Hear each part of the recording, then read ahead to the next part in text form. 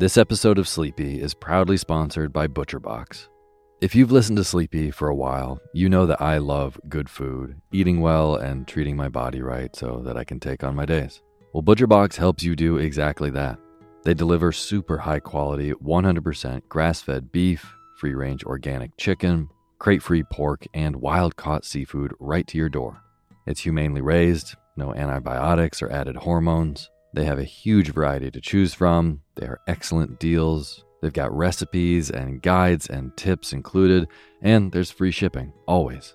Eating well is a huge factor in getting a good night's sleep, as is sometimes saving the trip to the grocery store and taking some stress out of your daily schedule. I have been loving these deliveries for those reasons. Been cooking up their steak tips with eggs in the morning with butter and scallions and soy sauce, and I also made a delicious brine chicken roast with lemon parsley gravy. So good. The prices for this kind of quality and convenience is really impressive. ButcherBox has made me very happy. So sign up at butcherbox.com/sleepy and get our special deal. ButcherBox is offering our listeners a free for a year offer, plus an additional $20 off. Choose salmon, chicken breast, or steak tips free in every order for a year. Sign up today at butcherbox.com/sleepy and use code SLEEPY to choose your free for a year offer. Plus, get $20 off your first order. butcherbox.com/sleepy. Eat well, sleep well.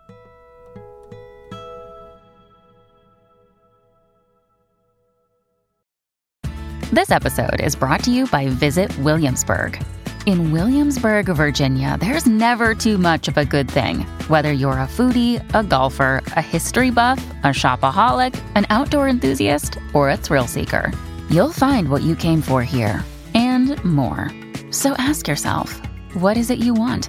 Discover Williamsburg and plan your trip at visitwilliamsburg.com.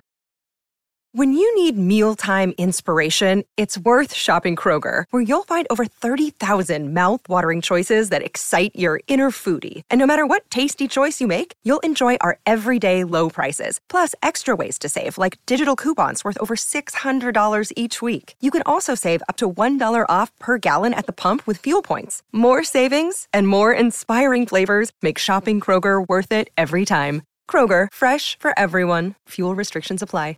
Hey, my name's Otis Gray, and you're listening to Sleepy.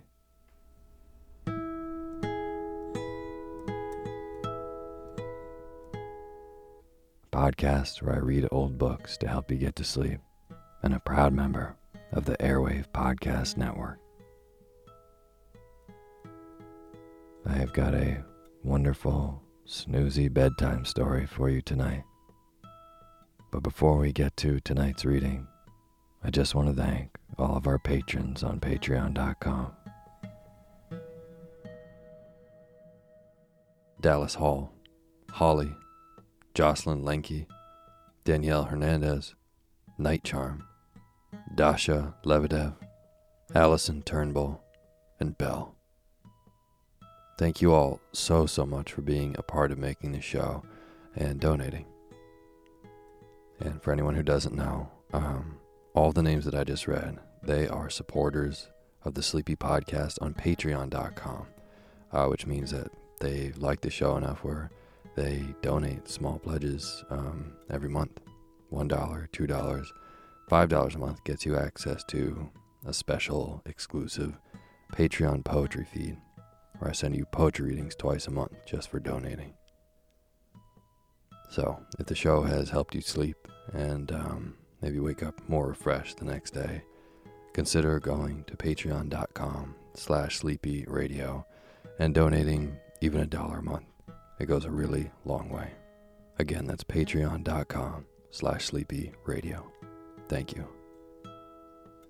I would also really like to thank everyone who filled out the survey that I put in the description of the last episode.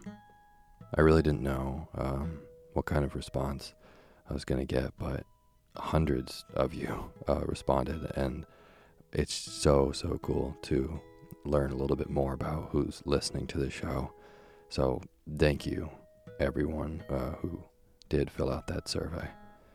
And for anyone who still would like to, I'm going to put the link to the survey in the description of this show. It's very short, and it just helps me get a better idea of who's listening. So if you'd like to fill out the survey, it's in the link in the description of this episode. Thank you. And as always, the music that you're hearing is by my good friend James Lefkowski, and the cover art for Sleepy is by Gracie Kanan. Well, we are fully in the swing of 2020 now. I have very good feelings about this year. I think what happens every January, for me at least, is, like most people, you kind of get reinvigorated to make your body and your mind more healthy. You go out and buy books. You probably sign up for a gym membership or something. Well, for me, I end up reading more in January and February than I probably do throughout the rest of the year. And I was stumbling around New Orleans looking for a good used bookshop to buy more Sleepy material. And I found this amazing little shop called Arcadian Books. And it is literally wall to wall with books. I kind of want to say that the walls are made of books. And you kind of have to shuffle sideways to get through the aisles. There's more books than you could read in a lifetime. It's like walking through a maze, like a labyrinth. And if you'd like to see pictures of that, I post on the Sleepy Instagram, @Sleepy_podcast. Well, anyways, when I was shuffling through, the owner, he had a big stack of Greek myths and legends and about 30 different copies of the Iliad, the Odyssey, and Greek myths and legends are my absolute favorite thing to read. So there was this book that I'm holding in front of me right now, staring out at me, and it's a really great collection of Greek myths and legends. And they have one of my favorite stories, which is the story of the pomegranate seeds, which involves Hades and Persephone. And the version in this collection is by Nathaniel Hawthorne, who, if you've been listening to the show, you know is among my favorite writers of all time. And we've read a lot of his stuff on the show before. So tonight, as 2020 is in full swing, I am going to delve into the story of The Pomegranate Seeds by Nathaniel Hawthorne. And now is the time for you to fluff up your pillow, just how you like it. Feel yourself melt into your bed. Get real comfortable. Close your eyes and let me read to you.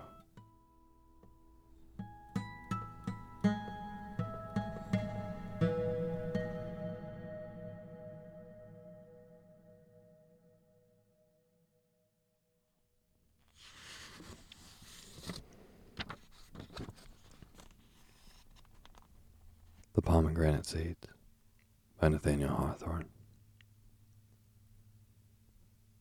Mother Ceres was exceedingly fond of her daughter, Proserpina, and seldom let her go alone into the fields.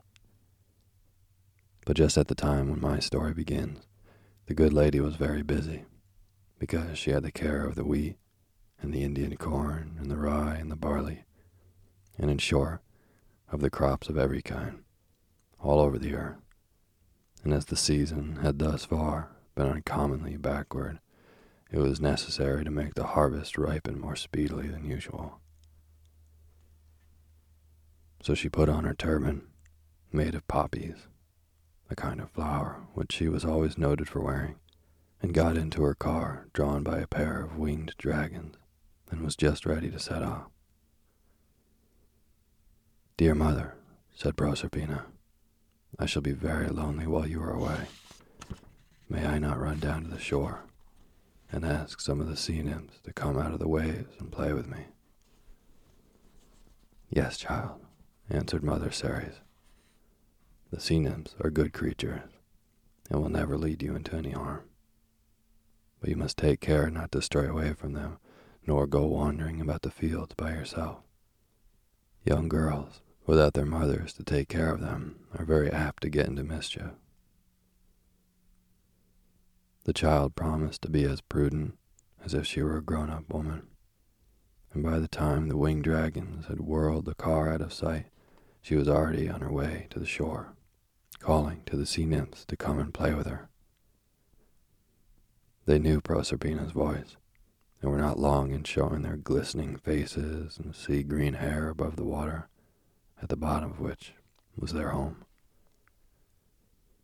They brought along with them a great many beautiful shells, and sitting down on the moist sand, where the surf wave broke over them, they busied themselves in making a necklace, which they hung around Proserpina's neck. By way of showing her gratitude, the child besought them to go with her a little way into the fields, so that they might gather abundance of flowers, with which she would make each of her kind playmates a wreath. "Oh no, dear Proserpina," cried the sea nymphs, "we dare not go with you upon the dry land. We are apt to grow faint, unless at every breath we can snuff up the salt breeze of the ocean.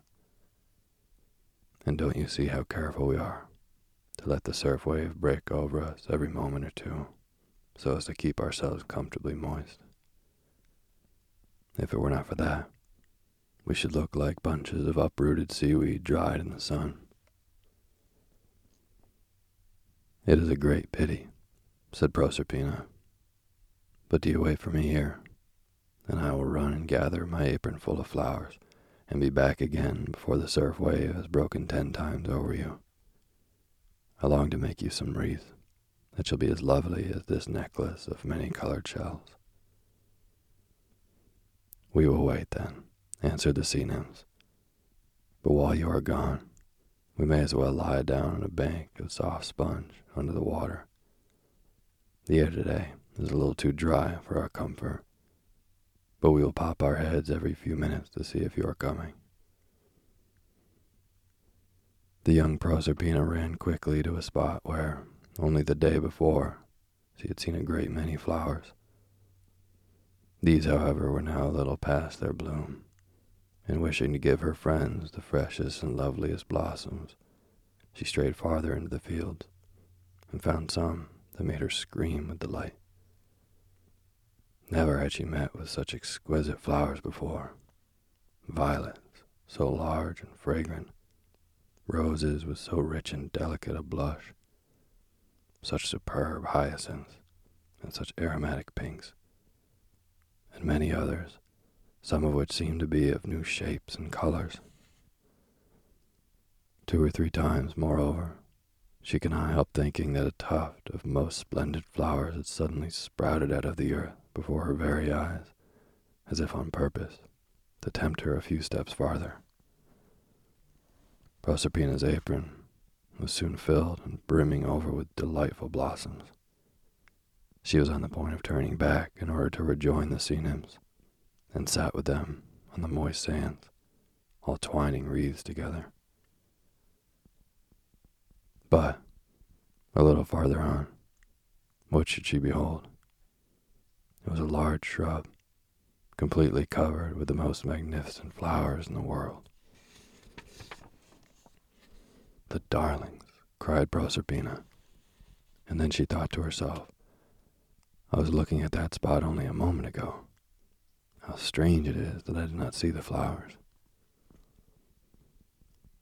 The nearer she approached the shrub, the more attractive it looked, until she came quite close to it. And then, although its beauty was richer than words can tell, she hardly knew whether to like it or not. It bore above 100 flowers of the most brilliant hues, and each different from the others, but all having a kind of resemblance among themselves, which showed them to be sister blossoms. But there was a deep, glossy luster on the leaves of the shrub, and on the petals of the flowers, that made Proserpina doubt whether they might not be poisonous. To tell you the truth, as foolish as it may seem, she was half inclined to turn round and run away. What a silly child I am, thought she, taking courage. It is really the most beautiful shrub that ever sprang out of the earth.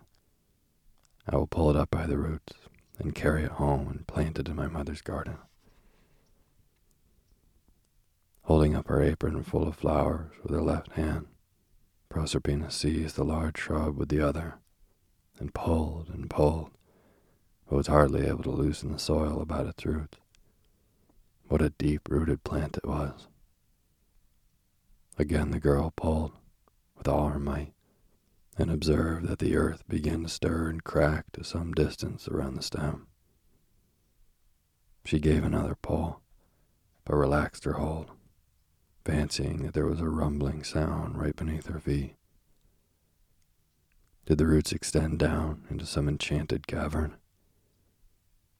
Then, laughing at herself for so childish a notion, she made another effort. Up came the shrub, and Proserpina staggered back, holding the stem triumphantly in her hand and gazing at the deep hole which its roots had left in the soil. Much to her astonishment, this hole kept spreading wider and wider and growing deeper and deeper until it really seemed to have no bottom. And all the while there came a rumbling noise out of its depths, louder and louder, and nearer, and sounding like the tramp of horses' hooves and the rattling of wheels. Too much frightened to run away, she stood straining her eyes into this wonderful cavity, and soon saw a team of 4 sable horses snorting smoke out of their nostrils and tearing their way out of the earth with a splendid golden chariot whirling at their heels.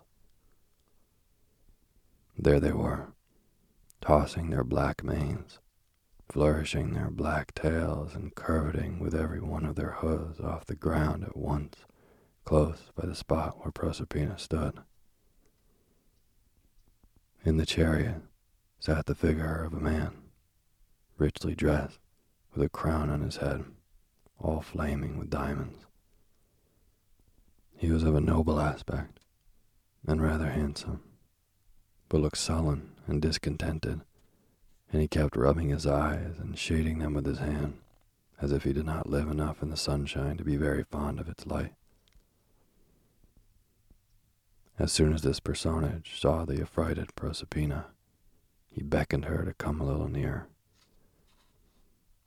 "Do not be afraid," said he, with as cheerful a smile as he knew how to put on.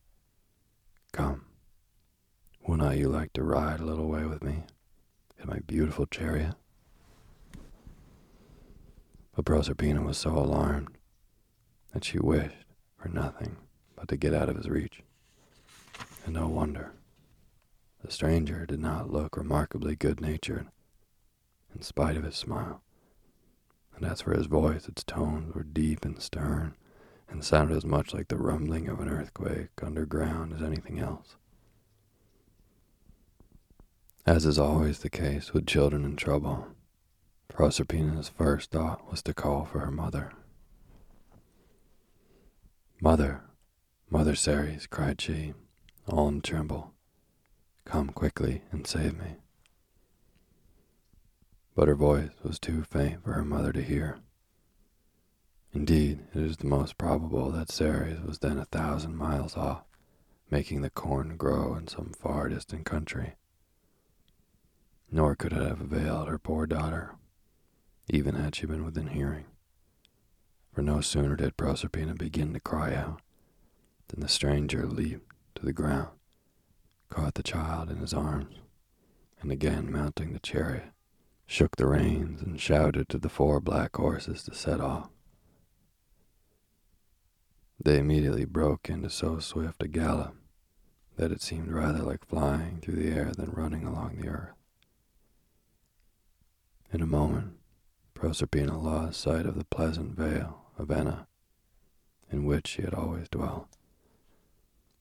Another instant, and even the summit of Mount Etna had become so blue in the distance that she could scarcely distinguish it from the smoke that gushed out of its crater. But still the poor child screamed, and scattered her apron full of flowers along the way, and left a long cry trailing behind the chariot. And many mothers, to whose ear it came, ran quickly to see if any mischief had befallen their children. But Mother Ceres was a great way off, and could not hear the cry. As they rode on, the stranger did his best to soothe her. "Why should you be so frightened, my pretty child?" said he, trying to soften his rough voice. "I promise not to do you any harm." "What? You've been gathering flowers. Wait till we come to my palace, and I will give you a garden full of prettier flowers than those, all made of pearls and diamonds and rubies. Can you guess who I am? They call me Pluto, and I am the king of diamonds and all other precious stones. Every atom of the gold and silver that lies under the earth belongs to me, to say nothing of the copper and the iron and the coal mines which supply me with abundance of fuel. Do you see this splendid crown upon my head? You may have it for a plaything. Oh, we shall be very good friends, and you will find me more agreeable than you expect, when once we get out of this troublesome sunshine." "Let me go home," cried Proserpina. "Let me go home." "My home is better than your mother's," answered King Pluto. "It is a palace, all made of gold with crystal windows, and because there is little or no sunshine thereabouts, the apartments are illuminated with diamond lamps. You never saw anything half so magnificent as my throne. And if you like, you may sit down on it and be my little queen, and I will sit on the footstool." "I don't care for golden palaces and thrones," sobbed Proserpina. "Oh, my mother, carry me back to my mother." But King Pluto, as he called himself, only shouted to his steeds to go faster. "Pray do not be foolish, Proserpina," said he, in a rather sullen tone.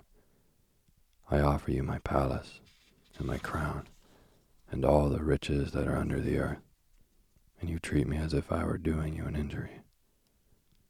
The one thing that my palace needs is a merry little maid to run up the stairs and down and cheer up the rooms with her smile. And this is what you must do for King Pluto." "Never," answered Proserpina, looking as miserable as she could. "I shall never smile again till you set me down at my mother's door." But she might just as well have talked to the wind that whistled past them, for Pluto urged on his horses and went faster than ever.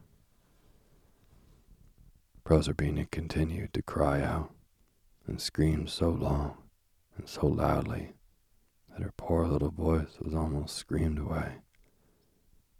And when it was nothing but a whisper, she happened to cast her eyes over a great, broad field of waving grain. And whom do you think she saw? Who but Mother Ceres, making the corn grow, and too busy to notice the golden chariot as it went rattling along. The child mustered all her strength and gave one more scream, but was out of sight before Ceres had time to turn her head. King Pluto had taken a road which now began to grow excessively gloomy. It was bordered on each side with rocks and precipices, between which the rumbling of the chariot wheels was reverberated with a noise like rolling thunder. The trees and bushes that grew in the crevices of the rocks had very dismal foliage, and by, although it was hardly noon, the air became obscured with a gray twilight. The black horses had rushed along so swiftly that they were already beyond the limits of sunshine. But the duskier it grew, the more did Pluto's visage assume an air of satisfaction. After all, he was not an ill-looking person, especially when he left off twisting his features into a smile that did not belong to them. Proserpina peeped at his face through the gathering dusk and hoped that he might not be so very wicked as she at first thought him. "Ah, this twilight is truly refreshing," said King Pluto.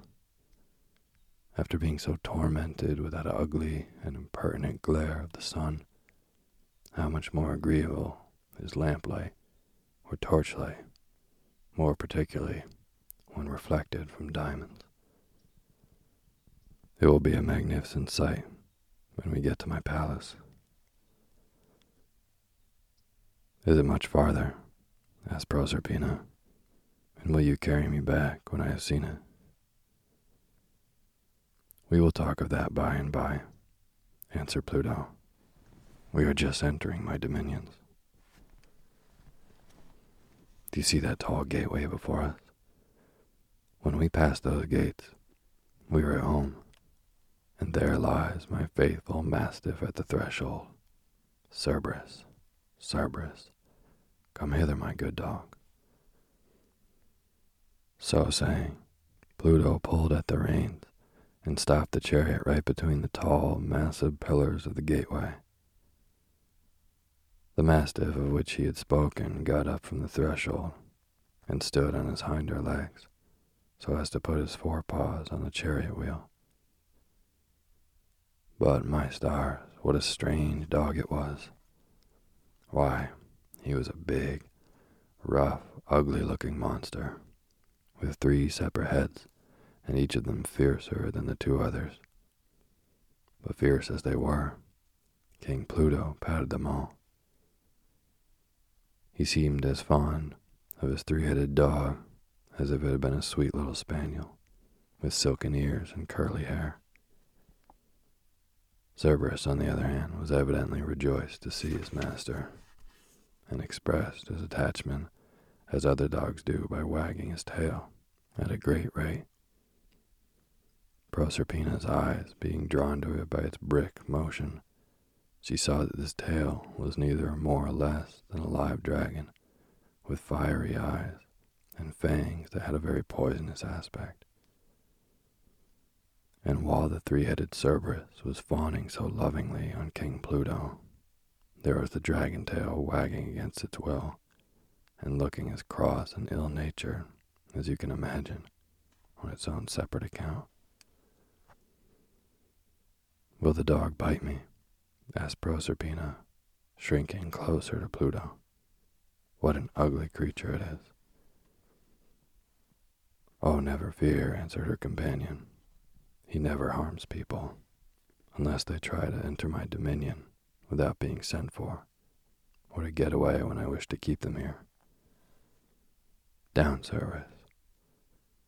Now, my pretty Proserpina, we will drive on." On went the chariot, and King Pluto seemed greatly pleased to find himself once more in his own kingdom. He drew Proserpina's attention to the rich veins of gold that were to be seen among the rocks, and pointed to several places where one stroke of a pickaxe would loosen a bushel of diamonds. All along the road, indeed, there were sparkling gems, which would have been of inestimable value above ground, but which were here reckoned of the meaner sort, and hardly worth a beggar stooping for. Not far from the gateway, they came to a bridge, which seemed to be built of iron. Pluto stopped the chariot, and bade Proserpina look at the stream, which was gliding so lazily beneath it. Never in her life had she beheld so torpid, so black, so muddy-looking a stream. Its waters reflected no images of anything that was on the banks, and it moved as sluggishly as if it had quite forgotten which way it ought to flow, and had rather stagnate than flow either one way or the other. "This is the river Lethe," observed King Pluto. "Is it not a very pleasant stream?" "I think it is a very dismal one," said Proserpina. "It suits my taste, however," answered Pluto, who was apt to be sullen when anybody disagreed with him. "At all events, its water has one very excellent quality, for a single draught of it makes people forget every care and sorrow that has hitherto tormented them. Only sip a little of it, my dear Proserpina, and you will instantly cease to grieve for your mother, and will have nothing in your memory that can prevent your being perfectly happy in my palace. I will send for some, in a golden goblet, the moment we arrive." "Oh, no, no, no," cried Proserpina, weeping afresh. "I had 1,000 times rather be miserable with remembering my mother than be happy in forgetting her. That dear, dear mother, I never, never will forget her." "We shall see," said King Pluto. "You do not know what fine times we will have in my palace. Here we are, just at the portal. These pillars are solid gold, I assure you." He alighted from the chariot, and taking Proserpina in his arms, carried her up a lofty flight of steps into the great hall of the palace. It was splendidly illuminated by means of large precious stones of various hues which seemed to burn like so many lamps, and glowed with 100-fold radiance all through the vast apartment. And yet, there was a kind of gloom in the midst of this enchanted light, nor was there a single object in the hall that was really agreeable to behold, except the little Proserpina herself, a lovely child, with one earthly flower which she had not let fall from her hand. It is my opinion that even King Pluto had never been happy in his palace, and that this was the true reason why he had stolen away Proserpina, in order that he might have something to love, instead of cheating his heart any longer with this tiresome magnificence. And though he pretended to dislike the sunshine of the upper world, yet the effect of the child's presence, bedimmed as she was by her tears, was as if a faint and watery sunbeam had somehow or other found its way into the enchanted hall. Pluto now summoned his domestics, and bade them lose no time in preparing a most sumptuous banquet, and above all things, not to fail of setting a golden beaker of the water of Lethe by Proserpina's plate. "I will neither drink that nor anything else," said Proserpina, "nor will I taste a morsel of food, even if you keep me forever in your palace." "I should be sorry for that," replied King Pluto, patting her cheek, for he really wished to be kind, if he had only known how. "You are a spoiled child, I perceive, my little Proserpina, but when you see the nice things which my cook will make for you, your appetite will quickly come again." Then, sending for the head cook, he gave strict orders that all sorts of delicates, such as young people are usually fond of, should be set before Proserpina. He had a secret motive in this, for you are to understand, it is fixed law that when persons are carried off to the land of magic, if they once taste any food there, they can never get back to their friends. Now, if King Pluto had been cunning enough to offer Proserpina some fruit, or bread and milk, which was the simple fare to which the child had always been accustomed, it is very probable that she would have been soon tempted to eat it. But he left the matter entirely to his cook, who, like all other cooks, considered nothing fit to eat unless it were a rich pastry, or highly seasoned meat, or spiced sweet cakes, things which Proserpina's mother had never given her, and the smell of which quite took away her appetite instead of sharpening it. But my story must now clamber out of King Pluto's dominions and see what Mother Ceres had been about, since she was bereft of her daughter. We had a glimpse of her, as you remember, half hidden among the waving grain, while the 4 black steeds were swiftly whirling along a chariot in which her beloved Proserpina was so unwillingly borne away. You recollect, too, the loud scream which Proserpina gave, just when the chariot was out of sight. All of the child's outcries, this last shriek was the only one that reached the ears of Mother Ceres.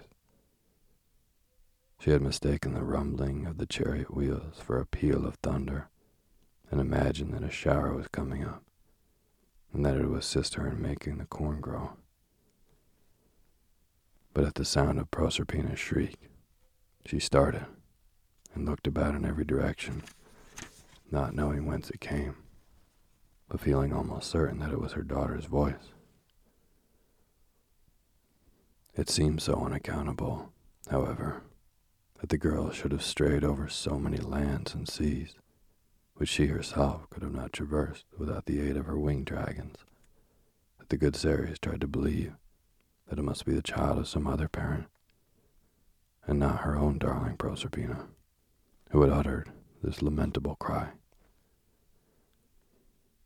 Nevertheless, it troubled her with a vast many tender fears, such as are ready to bestir themselves in every mother's heart when she finds it necessary to go away from her dear children without leaving them under the care of some maiden aunt or other such faithful guardian.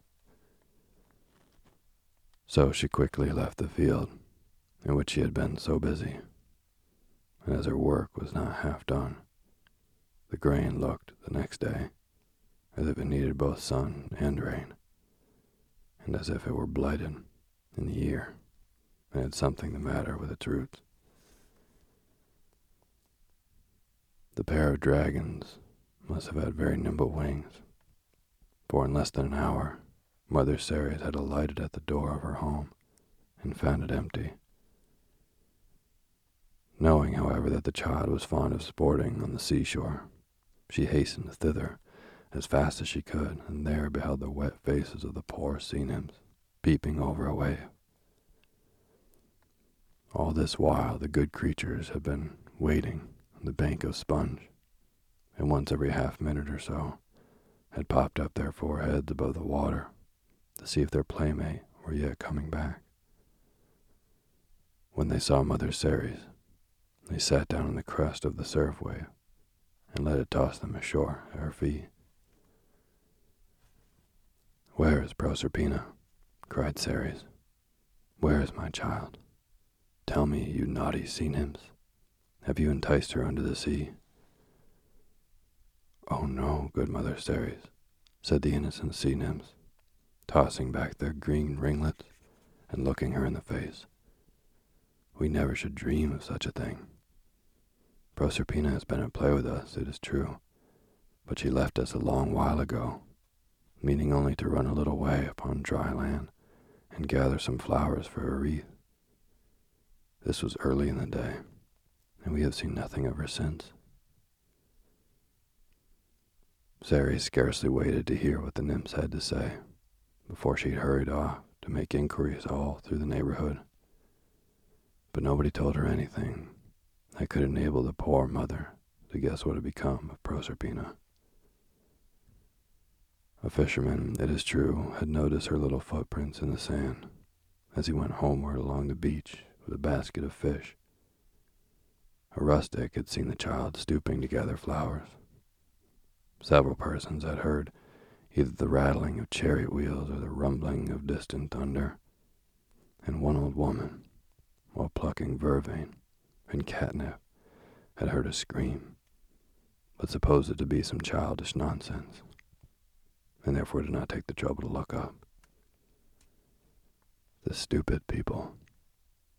It took them such a tedious while to tell the nothing that they knew, that it was dark night before Mother Ceres found out that she must seek her daughter elsewhere. So she lighted a torch and set forth, resolving never to come back until Proserpina was discovered.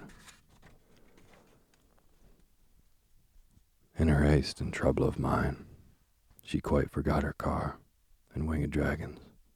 Or it may be, she thought that she could follow up the search more thoroughly on foot.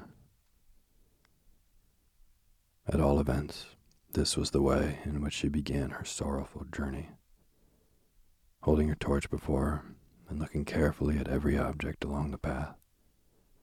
And as it happened, she had not gone far before she found one of the magnificent flowers which grew on the shrub that Proserpina had pulled up.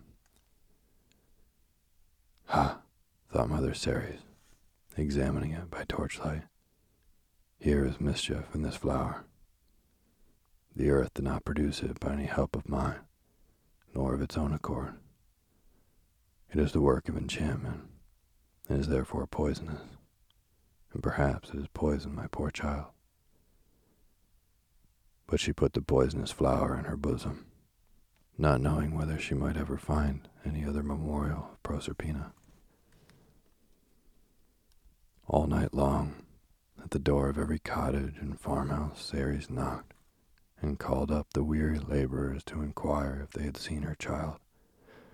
And they stood, gaping and half asleep at the threshold, and answered her pityingly, and besought her to come in and rest.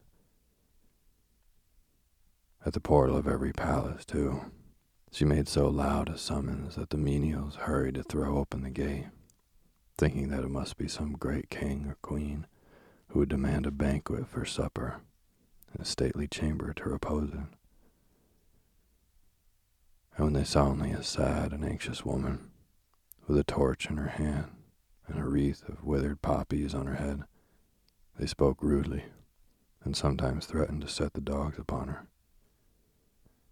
But nobody had seen Proserpina, nor could give her mother Ceres the least hint which way to seek her. Thus passed the night, and still she continued her search without sitting down to rest, or stopping to take food, or even remembering to put out the torch. Although first the rosy dawn, and then the glad light of the morning sun, made its red flame look thin and pale. But I wonder what sort of stuff this torch was made of, for it burned dimly through the day, and at night was as bright as ever, and never was extinguished by the rain or the wind, in all the weary days and nights, while Ceres was seeking for Proserpina. It was not merely of human beings that she asked tidings of her daughter. In the woods and by the streams she met creatures of another nature, who used in those old times to haunt the pleasant solitary places, and were very sociable with persons who understood their language and customs, as Mother Ceres did. Sometimes, for instance, she tapped with her finger against the knotted trunk of a majestic oak, and immediately its rude bark would cleave asunder, and forth would step a beautiful maiden, who is the Hamadryad of the oak, dwelling inside it and sharing its long life, and rejoicing when its green leaves sported with the breeze. But not one of these leafy damsels had seen Proserpina. Then, going a little farther, Ceres would, perhaps, come to a fountain, gushing out of a pebbly hollow in the earth, and would dabble with her hand in the water. Behold, up through its sandy and pebbly bed, along with the fountain's gush, a young woman with dripping hair would arise, and stand gazing at Mother Ceres, half out of the water, and undulating up and down with ever restless motion. But when the mother asked whether her poor lost child had stopped to drink out of the fountain, the naiad, with weeping eyes, for these water nymphs had tears to spare for everybody's grief, would answer her, no, in a murmuring voice, which was just like the murmur of the stream. Often, likewise, she encountered fauns, who looked like sunburnt country people, except that they had hairy ears and little horns upon their foreheads, and the hinder legs of goats, on which they gamboled merrily about the woods and fields. They were a frolicsome kind of creature, but grew as sad as their cheerful dispositions would allow when Ceres inquired for her daughter, and they had no good news to tell. But sometimes she came suddenly upon a rude gang of satyrs, who had faces like monkeys and horses' tails behind them, and who were generally dancing in a very boisterous manner, with shouts of noisy laughter. When she stopped to question them, they would only laugh the louder, and make new merriment out of the lone woman's distress. How unkind of those ugly satyrs! And once, while crossing a solitary sheep pasture, she saw a personage named Pan, seated at the foot of a tall rock and making music on a shepherd's flute. He too had horns, and hairy ears and goat's feet, but being acquainted with Mother Ceres, he answered her question as civilly as he knew how, and invited her to taste some milk and honey out of a wooden bowl. But neither could Pan tell her what had become of Proserpina any better than the rest of these wild people. And thus Mother Ceres went wandering about for 9 long days and nights, finding no trace of Proserpina, unless it were now and then a withered flower, and these she picked up and put in her bosom, because she fancied that they might have fallen from her poor child's hand. All day she traveled onward through the hot sun, and at night, again, the flame of the torch would redden and gleam along the pathway, and she continued her search by its light, without ever sitting down to rest. On the 10th day she chanced to espy the mouth of a cavern, within which, though it was bright noon everywhere else, there would have been only a dusky twilight. But it so happened that a torch was burning there. It flickered and struggled with the duskiness, but could not half light up the gloomy cavern with all its melancholy glimmer. Ceres was resolved to leave no spot without a search, so she peeped into the entrance of the cave and lighted it up a little more by holding her own torch before her. In so doing, she caught a glimpse of what seemed to be a woman, sitting down on the brown leaves of the last autumn, a great heap of which had been swept into the cave by the wind. This woman, if woman it were, was by no means so beautiful as many of her sex, for her head, they tell me, was shaped very much like a dog's, and by way of ornament, she wore a wreath of snakes around it. But Mother Ceres, the moment she saw her, knew that this was an odd kind of person, who put all her enjoyment in being miserable, and never would have a word to say to other people, unless they were as melancholy and wretched as she herself delighted to be.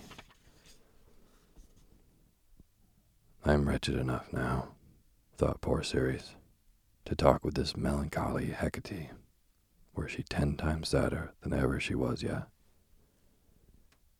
So she stepped into the cave, and sat down on the withered leaves by the dog-headed woman's side.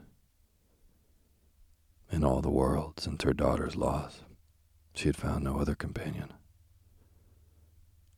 "O Hecate," said she, "if ever you lose a daughter, you will know what sorrow is. Tell me, for pity's sake, have you seen my poor child Proserpina pass by the mouth of your cavern?" "No," answered Hecate, in a cracked voice, and sighing betwixt every word or two. "No, Mother Ceres, I have not seen anything of your daughter. But my ears, you must know, are made in such a way that all cries of distress and affright all over the world are pretty sure to find their way to them. And 9 days ago, as I sat in my cave, making myself very miserable, I heard the voice of a young girl, shrieking as if in great distress. Something terrible has happened to the child, you may rest assured. As well I could judge, a dragon or some other cruel monster was carrying her away." "You kill me by saying so," cried Ceres, almost ready to faint. Where was the sound, and which way did it seem to go?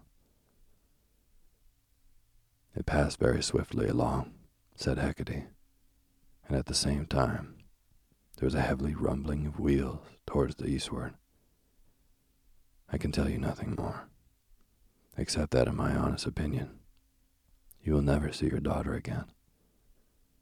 The best advice I can give you is to take up your abode in this cavern, where we would be the two most wretched women in the world.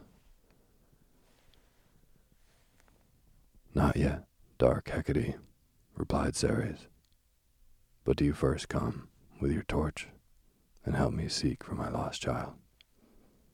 And when there shall be no more hope of finding her, if that black day is ordained to come, then, if you will give me room to fling myself down, either on these withered leaves or on the naked rock, I will show you what it is to be miserable. But, until I know that she has perished from the face of the earth, I will not allow myself space to even grieve. The dismal Hecate did not much like the idea of going abroad into the sunny world, but then she reflected that the sorrow and the disconsolate Ceres would be like a gloomy twilight round about them both, let the sun shine ever so brightly, and that therefore she might enjoy her bad spirits quite as well as she were to stay in the cave. So she finally consented to go, and they set out together, both carrying torches, although it was broad daylight and clear sunshine. The torchlight seemed to make a gloom, so that the people whom they met along the road could not very distinctly see their figures, and indeed, if they once caught a glimpse of Hecate with a wreath of snakes round her forehead, they generally thought it prudent to run away, without waiting for a second glance. As the pair traveled along in this woe-begone manner, a thought struck Ceres. "There is one person," she exclaimed, "who must have seen my poor child, and can doubtless tell what has become of her. Why did not I think of him before? It is Phoebus." "What?" said Hecate. "The young man that always sits in the sunshine. Oh, pray do not think of going near him. He is a gay, light, frivolous young fellow, and will only smile in your face. And besides, there is such a glare of the sun around him that he will quite blind my poor eyes, which I have almost wept away already." "You have promised to be my companion," answered Ceres. "Come, let us make haste, or the sunshine will be gone, and Phoebus along with it."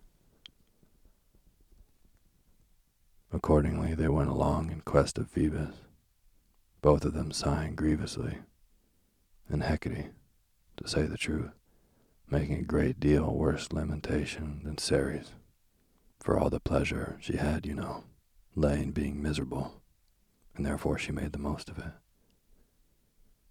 By and by, after a pretty long journey, they arrived at the sunniest spot in the whole world. There they beheld a beautiful young man, with long curling ringlets, which seemed to be made of golden sunbeams. His garments were like a light summer cloud, and the expression of his face was so exceedingly vivid that Hecate held her hands before her eyes, muttering that he ought to wear a black veil. Phoebus, for this is the very person whom they were seeking, had a lyre in his hand, and was making its chords tremble with sweet music, at the same time singing a most exquisite song, which he had recently composed. For besides a great many other accomplishments, this young man was renowned for his admirable poetry. As Ceres and her dismal companion approached him, Phoebus smiled on them so cheerfully that Hecate's wreath of snakes gave a spiteful hiss, and Hecate heartily wished herself back in her cave. But as for Ceres, she was too earnest in her grief either to know or care whether Phoebus smiled or frowned. "Phoebus," exclaimed she. "I am in great trouble, and have come to you for assistance. Can you tell me what has become of my dear child, Proserpina?" "Proserpina, Proserpina, did you call her name?" answered Phoebus, endeavoring to recollect, for there was such a continual flow of pleasant ideas in his mind that he was apt to forget what had happened no longer than yesterday. "Ah, yes, I remember her now. A very lovely child indeed. I am happy to tell you, my dear madam, that I did see little Proserpina not many days ago. You may make yourself perfectly easy about her. She is safe and in excellent hands." "Oh, where is my dear child?" cried Ceres, clasping her hands and flinging herself at his feet. "Why," said Phoebus, and as he spoke, he kept touching his lyre so as to make a thread of music run in and out among his words, as the little damsel was gathering flowers, and she has really a very exquisite taste for flowers. She was suddenly snatched up by King Pluto and carried off to his dominions. I have never been in that part of the universe, but the royal palace, I am told, is built in a very noble style of architecture, and of the most splendid and costly materials. Gold, diamonds, and pearls, and all manner of precious stones will be your daughter's ordinary playthings. I recommend to you, my dear lady, to give yourself no uneasiness. Proserpina's sense of beauty will be duly gratified, and even in spite of the lack of sunshine, she will lead a very enviable life." "Hush, say not such a word," answered Ceres indignantly. "What is there to gratify her heart? What are all the splendors you speak of without affection? I must have her back again. Will you go with me, Phoebus, to demand my daughter of this wicked Pluto?" "Pray excuse me," replied Phoebus, with an elegant obeisance. "I certainly wish you success, and regret my own affairs are so immediately pressing that I cannot have the pleasure of attending you. Besides, I am not upon the best terms with King Pluto. To tell you the truth, his three-headed mastiff would never let me pass the gateway, for I should be compelled to take a sheaf of sunbeams along with me, and those, you know, are forbidden things in Pluto's kingdom." "Ah, Phoebus," said Ceres, with bitter meaning in her words, "you have a harp instead of a heart. Farewell." "Will not you stay a moment?" asked Phoebus, "and hear me turn the pretty and touching story of Proserpina into extemporary verses?" But Ceres shook her head and hastened away along with